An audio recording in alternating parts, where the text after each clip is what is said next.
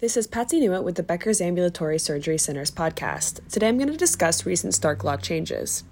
Hospitals and health systems need to update their physician compensation plans after CMS's recent changes to Stark Law, according to a recent article in JD Supra. These arrangements should be carefully reviewed if the hospital seeks to meet Stark Law employment or indirect compensation agreement exceptions. Here are 3 things to note.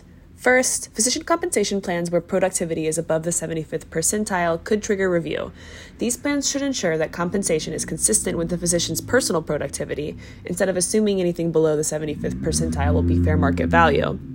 Compensation should also be consistent with the services performed by the practitioner. If a physician is compensated based on their advanced practice provider's work relative value units, for example, hospitals should ensure that compensation is explicitly for the services performed by the physician, such as supervision.